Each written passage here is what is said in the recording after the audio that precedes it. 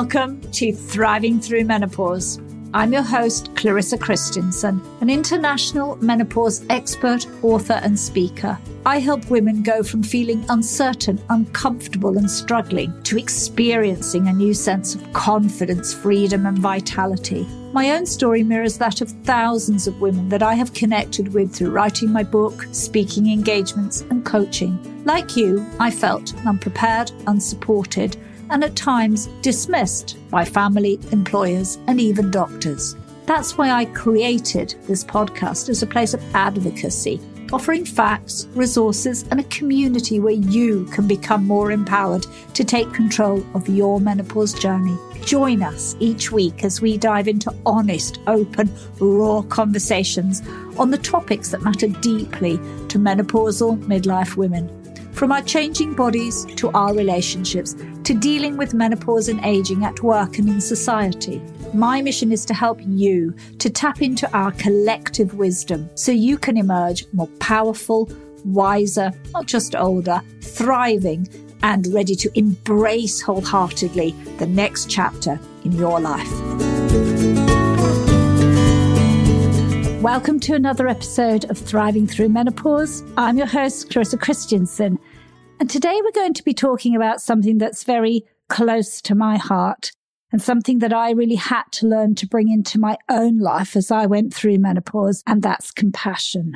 It's often that we lack that in our lives. And so today I'm so delighted to have a guest that really specializes in this space.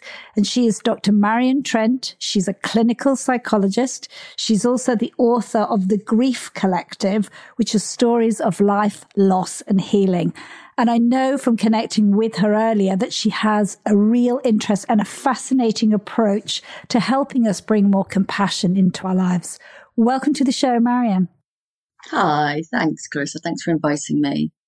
I'm absolutely, always fascinated about compassion and how much it can bring to us when we practice it. But for my listeners who might be maybe a little less aware or maybe even a little confused about what compassion is, that might be a great place for us to start. Marianne, tell us a bit more about what compassion, self-compassion is. Okay, so I think people have a misconception even with the term compassion, thinking that it's perhaps a little bit too gentle, a bit too soft. It's letting yourself off the hook, or it's not for me. It's not for real people who want to get on in business, or who want to I don't know, to do anything. But, I think when we let self-compassion into our life and we see the benefit of it, it really can change our whole world. It can stop us from ruminating on guilt or shame, or, so at its core, what self-compassion is, or what compassion is, thinking about actually whether a lot of the things that we struggle with are actually our fault, or whether they occur because we are humans, because we are mammals. And so for me, it's really thinking about, so in my clinical work, I work with people who experience, trauma, and that might be single event trauma, it might be complex trauma, which has been happening to them throughout their lives, or working with people who've experienced grief. And for me, I think people often say, well, it's my fault. I was not good enough, or I wasn't deserving of love. And actually it's like, well, hold on a minute. All humans are born deserving of love, with a capacity to accept love. But also, if we're not experiencing that from a young age, or if we stumble across people in our lives who don't want good things for us, then it can lead us to think and feel things about ourselves that we then continue to kind of tell ourselves as well. So we're carrying around almost our greatest critic, and actually what we need to do is to start to carry around our own greatest compassionate other. So it's not terrifically easy to explain, but I think once you start to open yourself up to compassion, it really can change everything. That's so beautiful. And I think a lot of people, or I've seen it, appear in social media, it's about being sympathetic, but it really is so much more than that, isn't it? Yeah, it's not just sympathy, it's not just empathy, it's not just kindness. It's a whole different mind state. And I think especially for your audience of women who are perimenopausal or menopausal, this is not their fault. This is not something that they have had any control over. This is not something that they necessarily would have designed. Would they want to be experiencing these symptoms? Well, no, they wouldn't. But are they making the best of it? Are they trying to learn more about it so that they can to live an optimal life? Then yes, absolutely. Would they? Well, I think this is an interesting question. Would they prefer to be not necessarily younger? Because I'm about to turn 40 in less than 2 weeks. I'm going to be 40. And I was reflecting on this the other day. It's been a really pivotal, really important 10 years of my life. So people say, oh, you don't look 40, you pass for 30 and you're like, yeah, whatever. But actually, I'm really proud and pleased to be 40. And I can imagine that when I turn 50, I would really hope that I've had another hugely important 10 years, but a hugely important 10 years of perhaps focusing on myself a little bit more. So my 30 to 40 took me from being a miss to a doctor, from a doctor to a Mrs. And I do use both of them, Doctor and Mrs. And it took me from being, just me and my husband to having one child, having another child, and also losing my father. It's been a really significant and important 10 years of my life. And I'm really pleased to have had them, and also taken me from working for the NHS to working in a different job in the NHS to working solely for myself. It's been really important, but it's not been without compassion that I've been able to get through those 10 years. There's some fairly big milestones there. And it's been really pivotal in helping me move through all those life stages. And that's such beautiful, Marianne, how you describe that. And I think without compassion, we often struggle. And from my own experience going through those perimenopausal years and suffering with anxiety, I didn't realize how maybe unkind I had been, how harsh I was on myself, the things I used to say to myself, how inadequate I thought I was. And every job review I came up, I thought, definitely, this is the year they're going to get rid of me. And of course, none of that was really true. But my inner conversation was quite frightening. And until I met working with compassion practices, which we're going to explore a bit more, I'm sure, here, things didn't really shift. I stayed almost like stuck in those inner conversations, which weren't actually a reflection of my outer world at all. It can be so toxic, can't it? And, sometimes when I'm talking to people and we're doing, a self-critic versus a self-compassionate exercise, I'm like, when I hear from people's self-critic, so for example, you'd be getting a flavour of what their self-critic might look like if it came to life, and you'd be getting a flavour of the kinds of things that you might say to yourself. So I'll give you some examples of things that people say to me, well, you're not good enough, you're ugly, you're disgusting, you're fat, you're awful, nobody likes you, the world would be better off without you. Who are you to think that you could do this? Who are you to think that you could write a book? Or who are you to think that you are special or you are important? Because you are nothing. And what you're getting there is you're getting a tone as well. So, our self-compassion, our self-critic doesn't talk to us with a lovely, lilting tone to it. There's really real vitriol there, and I say to people, God, if I was employing a self-critic, I would definitely choose you because you are amazing at it. Wow. And then you think, well, is it any wonder that you are feeling pretty low on yourself and finding it hard to give yourself permission to do anything or try anything new when you've got that self-critic that you're carrying around with you? So once that, and if this was a friend, if this was someone else in your life, if this was a boss, would you be coming back for more? And they're like, God, no, I would be running for the hills. And you're like, okay, well, that's interesting. Let's see what airspace we can get between you and the self-critic. But there's often beliefs that you couldn't cope without the self-critic. So the first part of the exercise we do is, what would be your fear of letting your self-critic go? And it's often like, well, I'd be lazy, I'd get nothing done, my house would be a state, my children would be a mess, my business would fail, I would be really fat, or, I wouldn't take care of myself. I'd be left being unchecked somehow, or people would be saying all these things about me and I wouldn't have had a head start on it. So people often say, well, I'm going to tell myself all the stuff I might hear so that I'm ready, prepared for it. But actually, once they might make the move away from self-criticism, I keep calling it self-compassion, to self-compassion, they see that actually it's much more beneficial to have someone on your side who goes, oh my gosh, of course you feel like that. Because when X, Y, Z happened, it made you feel scared, or it made you feel concerned or worried, or it made you, worry that people wouldn't like you. And of course you might feel like you want to stay in and not share yourself with the world if you do feel that. Do you see what I mean? So you're really, you're understanding every reaction that you're having with compassion, without judgment, without shame, without criticism. And rather than saying, don't do this, people will laugh, you're saying, gosh, but what if this is incredible? What if this really brings you everything you hope for? Or actually, even if it does go wrong, this is just part of life. We can just pick ourselves up and we can try again. It doesn't say anything about you other than that you're human. No, exactly. And I think that's what's so special about self-compassion work, isn't it?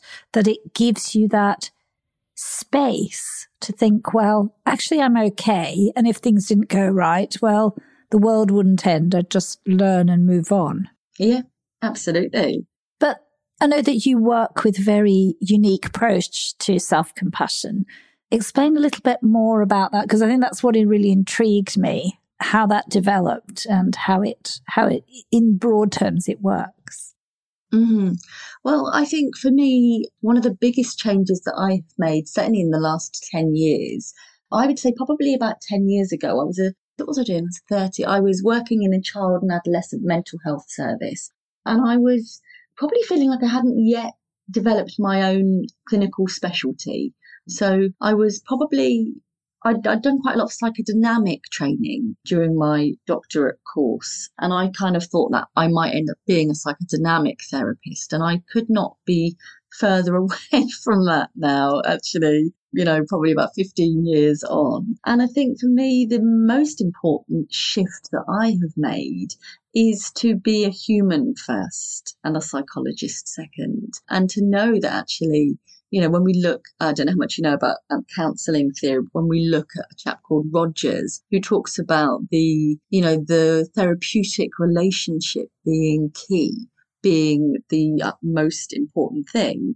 That's absolutely right. If I'm a complete awful person to be around in a first session, people aren't going to come back, And so it's, and people tell me that. People say, oh, I almost didn't come in because I was just, really worried about what you were going to be like and how this is going to be like. But this could not have been more different. This has been, it should feel like a helpful conversation rather than something that's being done to you. And I think that's what is unique about the work that I do with people. People often say to me, well, I'm okay being myself now because I can see how okay Marianne is with being herself too. So if she's all right with that, then I can learn to be okay with that too. Which is so beautiful. But I think a lot of that breaks that sort of barrier, as you said, between therapist and client, which often they see you as some sort of authority or distant who's going to tell them what to do. And it reminds me of meeting Dennis Turch, who you may know is a big compassionate developer of compassion methodology and more. And he said, sometimes my clients cry and I want to cry too because their life is just so hard. And that was he said that in a room full of psychologists and therapists and psychiatrists, and a lot of people kind of stiffened. He said, but we're not afraid to be human and show emotion with our clients without breaking the client-patient relationship either. I'm happy to say that I have and do cry with clients sometimes, especially when things go really well for them. So when they tell me, oh my God, this happened, and actually I didn't feel X, Y, Z, and I noticed how much I'd changed.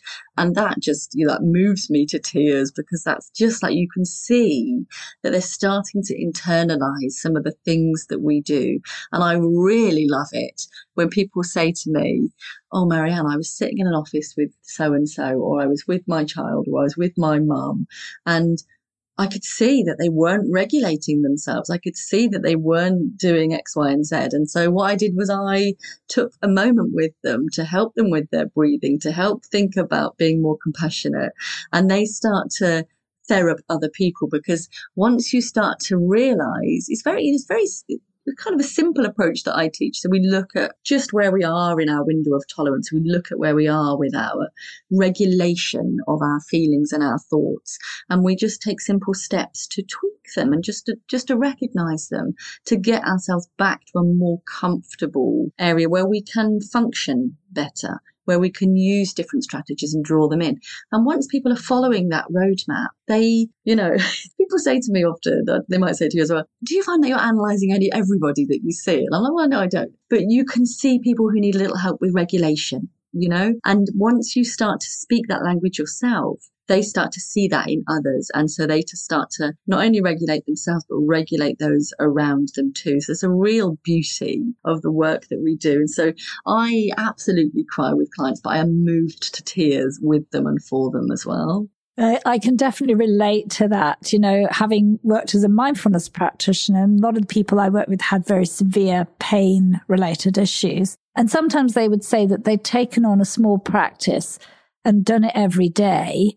It was sometimes the simplest of practices. And I'd be like so blown away that every day they'd committed to doing a small thing and that it was making this noticeable difference in their lives. I mean, sometimes their lives were just so hard and you could see how something small had made a shift. And that also brings me to tears. It's the greatest privilege, honestly. I feel like my life and my job is just such a blessing to stand alongside people in some of the darkest moments of their lives, or certainly reflecting and recounting and processing some of the darkest moments of their life. And to just be in that privileged position where you are trusted and where people are able to share that with you and to start the process of de-shaming their experience. It's just, honestly, it's wonderful. Wonderful. That's one. And I think you've mentioned a word there, shame. And that I think is a very pertinent message for so many women going through perimenopause to menopause. We often feel ashamed of the way we're changing, ashamed of some of our symptoms, which can be very visible to others as they are to us, and almost ashamed of getting older. And that's, I love your view. I mean, compassion can play a huge role there, can't it? Yeah, I think we don't talk about bleeding. So why would we necessarily talk about not bleeding? And I think we're starting a movement of talking more about periods. And, I will level with you. I just finished my period, Clarissa. So I had my period last week. So I've just finished it. So I'm telling the world, women bleed. It's what happens. It's very normal. And yeah, obviously I work with people who aren't bleeding because of eating disorders as well. And actually, let's talk about that. So with an eating disorder, if someone is restricting, what a period is, you probably know this already, but what a period is the body saying, I've got 500 spare calories. So when someone stops bleeding because they are low body weight, what the body is saying is, I haven't got these 500 calories to spare. So that's why the periods stop. But of course, menopause is not the same reason. I'm not a menopause specialist, although that's your area of specialty. But, it's not because of that. It's because we are not supposed to be procreating, later in life. There's exceptions to that, of course, but then there's, shame and guilt and other people's opinions around that as well. So, but, we can absolutely, let's start a movement to talk about periods, and we'll continue with that movement.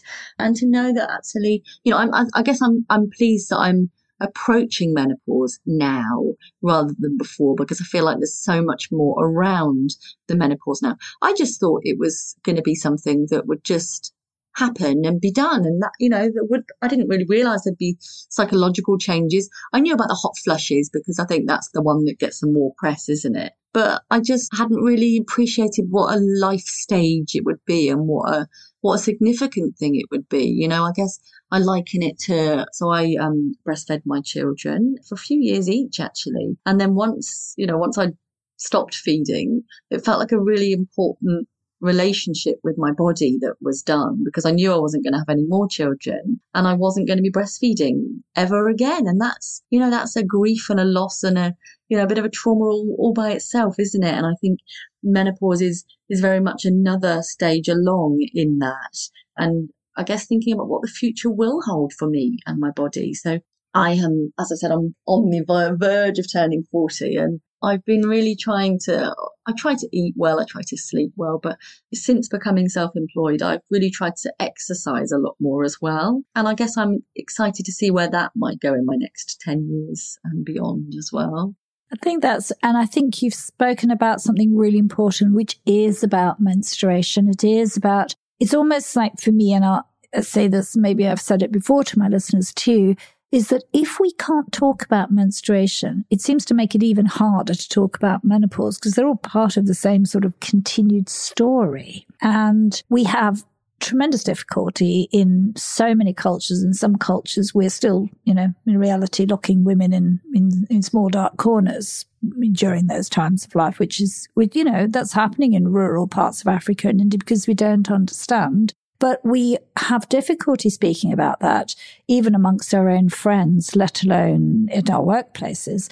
And it's not really so surprising that menopause then becomes a continuation of that story. Yet you're so right. It is a phase of life that we're all going to go through as women, or people even who identify as, or men who identify as female and still have a womb, or women who identify as men, should I say, have a womb. So anybody that has the ability to have a period is going to also have menopause. Is it celebrated in any cultures? Does anyone celebrate menopause? Do you know of? No, not officially. There are some indications that maybe in indigenous cultures there's been more acknowledgement of elders and the value that they bring, but I don't think we've ever truly celebrated it in times that we remember. Women often moved in. Well, I want a menopause cake and menopause party. Let's do it. Well, if we can have baby showers, why not? Yeah, I think we should. That would help women. That would help women bring more compassion to that space if we thought we could be kinder to ourselves and see this for the journey that it is, rather than just a set of symptoms that are incredibly hard to bear. I guess some people do have perhaps easier times of it, don't they? But I've recently, I think my mum sort of just kind of did it and got through it without too much stress that I remember. I did ask her, in preparation for this, I did ask her what her experiences would be like. She said, I don't really remember. Recently, I'd been in conversation with someone else on a different group who'd been saying that actually it can be really common that people start to have kind of suicidal thoughts during menopause and perimenopause. And that's just something that I hadn't been aware of. And so, do we look more closely at suicides of perimenopausal women to think about whether that could have been a factor? Because, if even the psychologist wasn't aware of it until like 2 weeks ago, then it's very likely that others are not aware of this as well, and that they might just think that it's a change in their mental health. But, some small tweaks with medication or lifestyle or diet could actually impact on that. And I guess I'm intrigued on your opinion on that as well, Clarissa. Well, what we do know, of course, is that suicide rates go up at this time of life. And there's some great work done by Professor Kulkarni at the University of Sydney. She's a psychiatrist who has a particular interest in the relationship between moods and estrogen. And she sees that relationship as being one of the areas that can contribute to women's suicide at this time of life. And I'm actually going to have her as a guest on the show to talk particularly about this area, because I do think that it's something we're not addressing. We kind of half know it, but not really. And it's not in the common conversation. And yet you as a psychologist must know that women's suicide rates are up quite considerably. And we don't. And of course, if you've had a more difficult mental health history, you've had severe depression and anxiety, or you're bipolar or schizophrenic, then there's a much greater chance that a hormonal imbalance could tip you into suicidal thoughts. Of course. And it's so much about support as well, isn't it? And validation and how much compassion you have around you. So I could imagine that if you, perhaps some of your relationships have been conditional, and then there's changes with the way that you're feeling or the way that you might want to not have sex or have sex, that there might be, it might lead to further complications within those relationships that might already have been conditional, which means that you get even less acceptance, even less compassion or warmth, or more criticism maybe, which might feel really difficult when you're already feeling lower. And I think a lot of women are also coping with a tremendous amount of other stuff at that time of life. So things become compounded. This is a time when you may be facing relationship difficulties, as we just talked about. You may be becoming an empty nester. That can cause a lot of grief, yeah. And then you may also be losing your parents or your status at work. I mean, it's sad to say, but a lot of women do find themselves in difficulties in their workplaces because of menopause and the symptoms that show up. So a lot of maybe what was your rocks in life disappear, or things that have been not right get dialed up. And that, of course, can lead to very strong emotions that can lead to feelings of isolation and grief, and maybe even the thought that you would kill yourself because life is so difficult. Just so many people feeling overwhelmed and out of control in so many different areas. And maybe before that they had, at least my body is doing, is behaving itself. And then that all sort of feels a bit out of whack. And yeah, I guess you can absolutely see how the thoughts would spiral. So, this early help, this early advice around the menopause and the symptoms of it and the side effects, and just, I guess that roadmap of knowing what does happen to some people and what is the norm for most people is really useful, just so that people don't feel so alone and confused and bewildered by all of this. Yes, and I think that getting help from someone like yourself is so important, like having a therapist, and seeing that not as a failure, but as something that can be an absolute support through this time of life. And I think although CBT is talked about, there's not a huge conversation around compassion and compassion-focused therapy approaches. There's a little bit of conversation about ACT, acceptance, commitment therapy. But really, I feel that compassion-focused approaches can make such a difference at a time when so much, as you say, is out of control. I really agree. I think America has very much more a therapy movement, don't they? So I speak to you from Coventry in the UK, but I think there is still more stigma about accessing mental health or kind of counselling work. And I think this is perhaps why the coaching movement is really coming into fore as well, because there's less stigma around that. But to be bearing in mind, of course, that not all coaches have the depth of experience or the depth of knowledge, and that coaching qualifications can be come across very easily with very little time. So there is a great difference. So I would say coaching, if you are if your mental health seems intact, but you're looking to kind of strive and move forward to reach optimal levels of functioning, then coaching might be more appropriate. But if people are considering what kind of level of support to go towards, then I really think you can't go far wrong with having someone that's got a breadth of experience and mental health training, as well as kind of the more compassionate angles as well. I think that's very, very true. And I think that we're still carrying, or people are carrying as therapists, the fact that there's something wrong with me. And there's not necessarily you come to a therapist because there's something wrong with you, but you want to work through and make things better for yourself. And living here in Sweden, I mean, therapy's huge here. It always has been. It always has been perfectly normal for people to talk about their problems, and that you can access therapy services through an app. So it's a part of your doctor's wider medical services and your therapist. It's very easy to talk to a therapist. They're very big on CBT here, which is sort of my, is that the only way kind of thing. But I have psychologist friends who are working very actively every day. It's very, very normal to have that. And that's, I think, very good for people, because we're addressing as a society mental health issues, and we're not making those a stigma. Yeah. I think every therapy has its place, absolutely. So I'm trained in CBT, I'm trained in CFT, so compassion focused therapy, trained in EMDR, which is a specialist trauma approach called eye movement desensitization and reprocessing.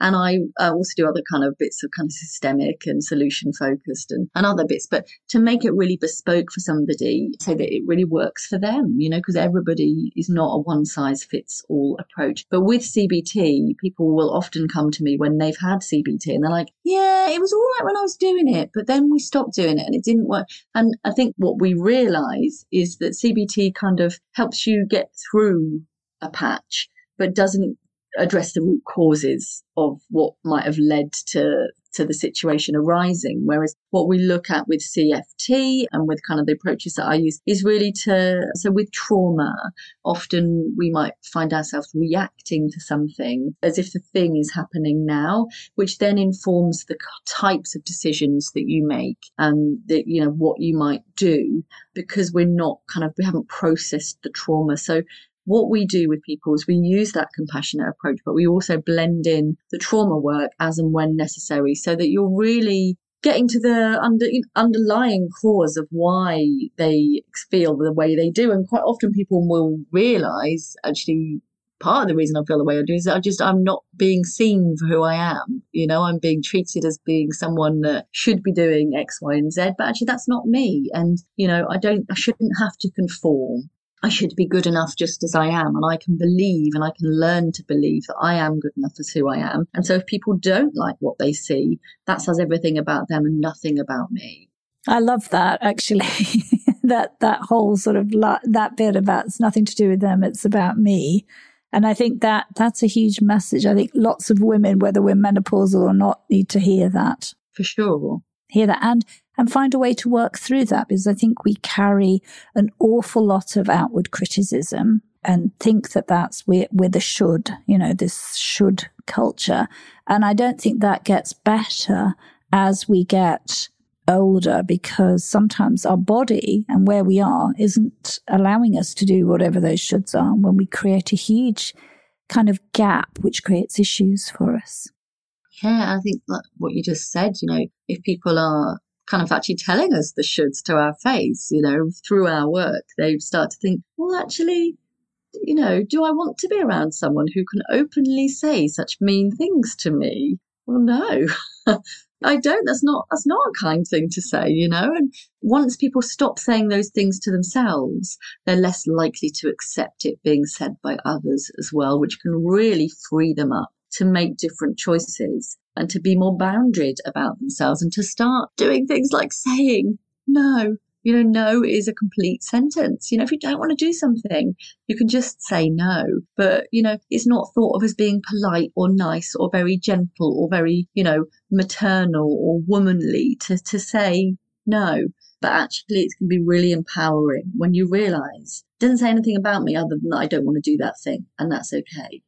Actually, I'd much prefer to do this thing. And I think, I don't know what the situation is like in Sweden currently with the pandemic, but we've been having lots of interesting conversations about boundaries and saying no in the UK. So people are all at different stages of what they're feeling able to do and what they feel comfortable to do with the state of the coronavirus situation. So whilst it might be legal, so we're speaking in June, and come the 21st of June in the UK, essentially society is unfolding and everything is open with no restrictions and no mask wearing, I believe, as well. And it's like, well, yeah, whilst that might be legal, and whilst the restaurants are open again, it doesn't mean that I necessarily want to go to a restaurant. So I might be comfortable to sit in a pub garden. And whilst I am allowed legally to go in your house, I don't want to do that. So I'm allowed to say no. I'm allowed to say, well, actually, I'm not really feeling quite right about that at the moment, but why don't we just go for a walk or a picnic in the park? You can just say no, or you can say, no, I'm not really up for that right now. And that's okay. You can empower yourself to tune in to yourself and give yourself permission to do what fits well for you. And I think that applies to everything in life. But with the coronavirus here in Sweden, of course, we've always acted from a perspective of social responsibility.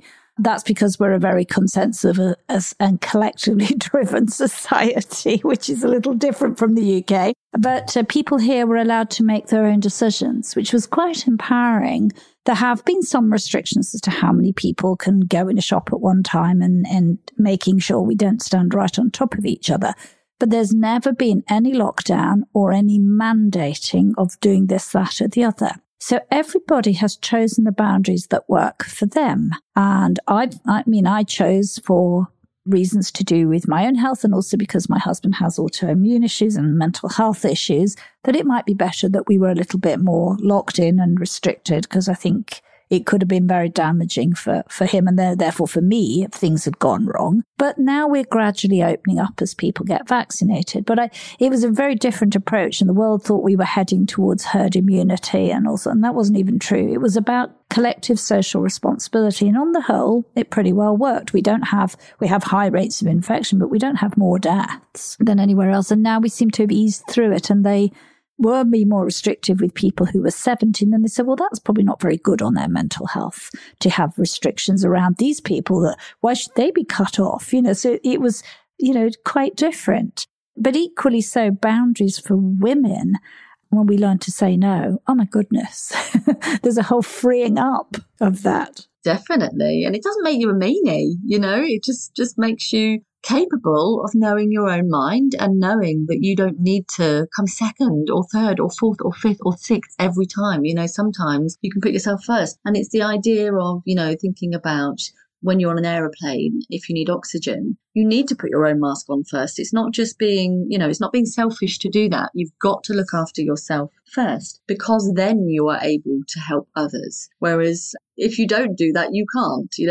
Everyone else is more likely to perish if you haven't looked after yourself. And I think especially as therapists, we really need to think about taking that on board. So when I moved to just self-employed, I actually have not maxed myself out to capacity. I've been really compassionate with that. So Mondays and Fridays I tend to keep for doing kind of business development and doing things like podcasts and interviews and things like that, and doing book writing and, nice bits, things that I think of as really nice. And then I see clients on a Tuesday, Wednesday and Thursday morning, but I'm not maxing myself out. And actually I'm going to be looking at upping my self-care. So perhaps going for a massage once a month or a facial once a month to really just help myself be resilient and being able to then help others, because I've already helped myself. And that is self-compassion in action, isn't it, Marianne? Yeah, it really is. It really is. So people talk about self-care, but self-care isn't just a face pack.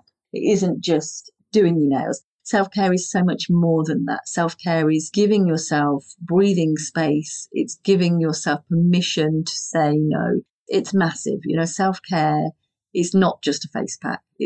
That's what people think of it as, but it's more than that. Yeah, it's giving yourself permission to take the time you need for the things you need to do that are important with your life. And sometimes they're about boundaries. Sometimes they're about addressing things that you've maybe left behind that you don't want to do, that are tough and you need some support to do, that has many different dimensions. If you could sum up somebody who is wanting to practice more compassion in their life, to be kinder to themselves, what or where would they start, Marianne? Okay, so I think firstly tuning into the self-critic can be a really useful approach. So just jotting down some of the thoughts that you say to yourself just over the course of a normal day. And you might want to do that for a week and then read it back to yourself, after that week of monitoring, and just ask yourself the question, if this was a friend or someone else in my life, would I want to listen to everything they've got to say? Would I let them follow me around day after day? And if the answer is no, then it might be an indication that we could do with upping the self-compassion in our lives. So there's no judgment here. We all do it. And it's a daily practice, really. So it's like a muscle, a self-compassionate muscle. If we don't use it, it withers, And sometimes even now, my first kind of response will be critical. But what I'm able to do is I'm able to just reframe and kind of bring in my breathing and really think about, of course, like it's understandable that you're feeling that way, Marianne. Of course it is. And just compassionately reframe what might have been my original, perhaps more critical approach. So it can be really powerful, but it's not without pain. And, we've got to engage with that to work through any distress to come out the other side, really. Yeah, that's beautiful. And I think that's a very powerful, isn't it? Because when we've committed it to paper, it's kind of there in black and white for us to read. And yes, you're right, it can be incredibly helpful, but I think being prepared that it isn't, that looking at how you actually speak can be a little bit ouch at times. Absolutely. And, I put together the Grief Collective book after my experiences of losing my father. And I think I would have had a very different experience of losing him and also after he died if I'd had compassion around in my life before that. I think I very much told myself I should carry on going and doing all of this. But actually, I was incredibly stressed. I was pregnant whilst my dad was diagnosed, and I already had a young child, and I was working full time. And, it's a lot. It's a lot. And I think it's only with hindsight when I was putting together the stuff for the book and getting other people's stories for the book, is that I realised, God, you were managing a lot, Marianne. You really were. And, I think we can just, even if we can compassionately reframe things that have already happened to us, I think that's really helpful in helping move through those feelings of shame and guilt and remorse and regret. Yeah, and probably that we were being the best that we could be in that moment in time. Absolutely, using the best resources we had available at that time. Absolutely. And that even if it was messy and painful, that we were as good as we could possibly be, and there was nothing for us to be ashamed about or guilty about. It's just how it was. Yeah, absolutely. I totally agree. Marianne, I love talking to you, and we could talk all day about compassion and self-care and kindness and inner critics. How can people connect with you and learn more about the work you do? Oh, lovely. Thank you. So I do tend to do daily mental health videos on LinkedIn. So I am Marianne Trent on LinkedIn. And I think Dr. Marianne Trent, actually, but I think if you search Marianne Trent, I'll come up. My website is www.goodthinkingpsychology.co.uk. The same daily videos appear on Instagram, which is Good Thinking Psychological. I'm also on Twitter, which is Good Thinking PS1, I believe. Yeah, I'm pretty much everywhere. I'm on YouTube as well. Good Thinking Psychological Services. Yeah, if you are on social media, you can absolutely connect with me. And if you're not, then you totally should. But yeah, I'm putting together another book as well, which is called The Clinical Psychologist Collective. So if anybody is a clinical psychologist and would be interested in telling their story to others to help support the next generation of clinical psychologists, then absolutely get involved. There's information on my website. Or if one day you'd like to be a clinical psychologist and you're like, oh my God, I want to get my hands on that book, then you can absolutely register for more information there too. That is wonderful. Marianne, I want to thank you for coming on and sharing your knowledge and your wisdom and your passion for this space. Oh, you're more than welcome. It's been an absolute pleasure. Thank you. Thank you for listening. If you have loved or liked this episode, then I would be deeply grateful if you would head over to iTunes and give it a 5-star rating. My mission is to reach as many women as possible, menopausal midlife women who may be feeling alone and asking questions. Why do I feel this way? Thriving Through Menopause is all about a community and our collective wisdom. You matter to me. Your feedback, opinions, and stories matter to me. And I would love to hear from you. So drop me an email, clarissa@clarissachristiansen.com. I genuinely want your feedback and your ideas on the topics that you would like to hear more of on this podcast. And if you are a woman who feels that they are struggling alone through menopause and you need more support, pop over to my website, clarissachristiansen.com. You can find free resources and you can book a one-to-one discovery call with me. Let's start conversation. Thank you once again for listening.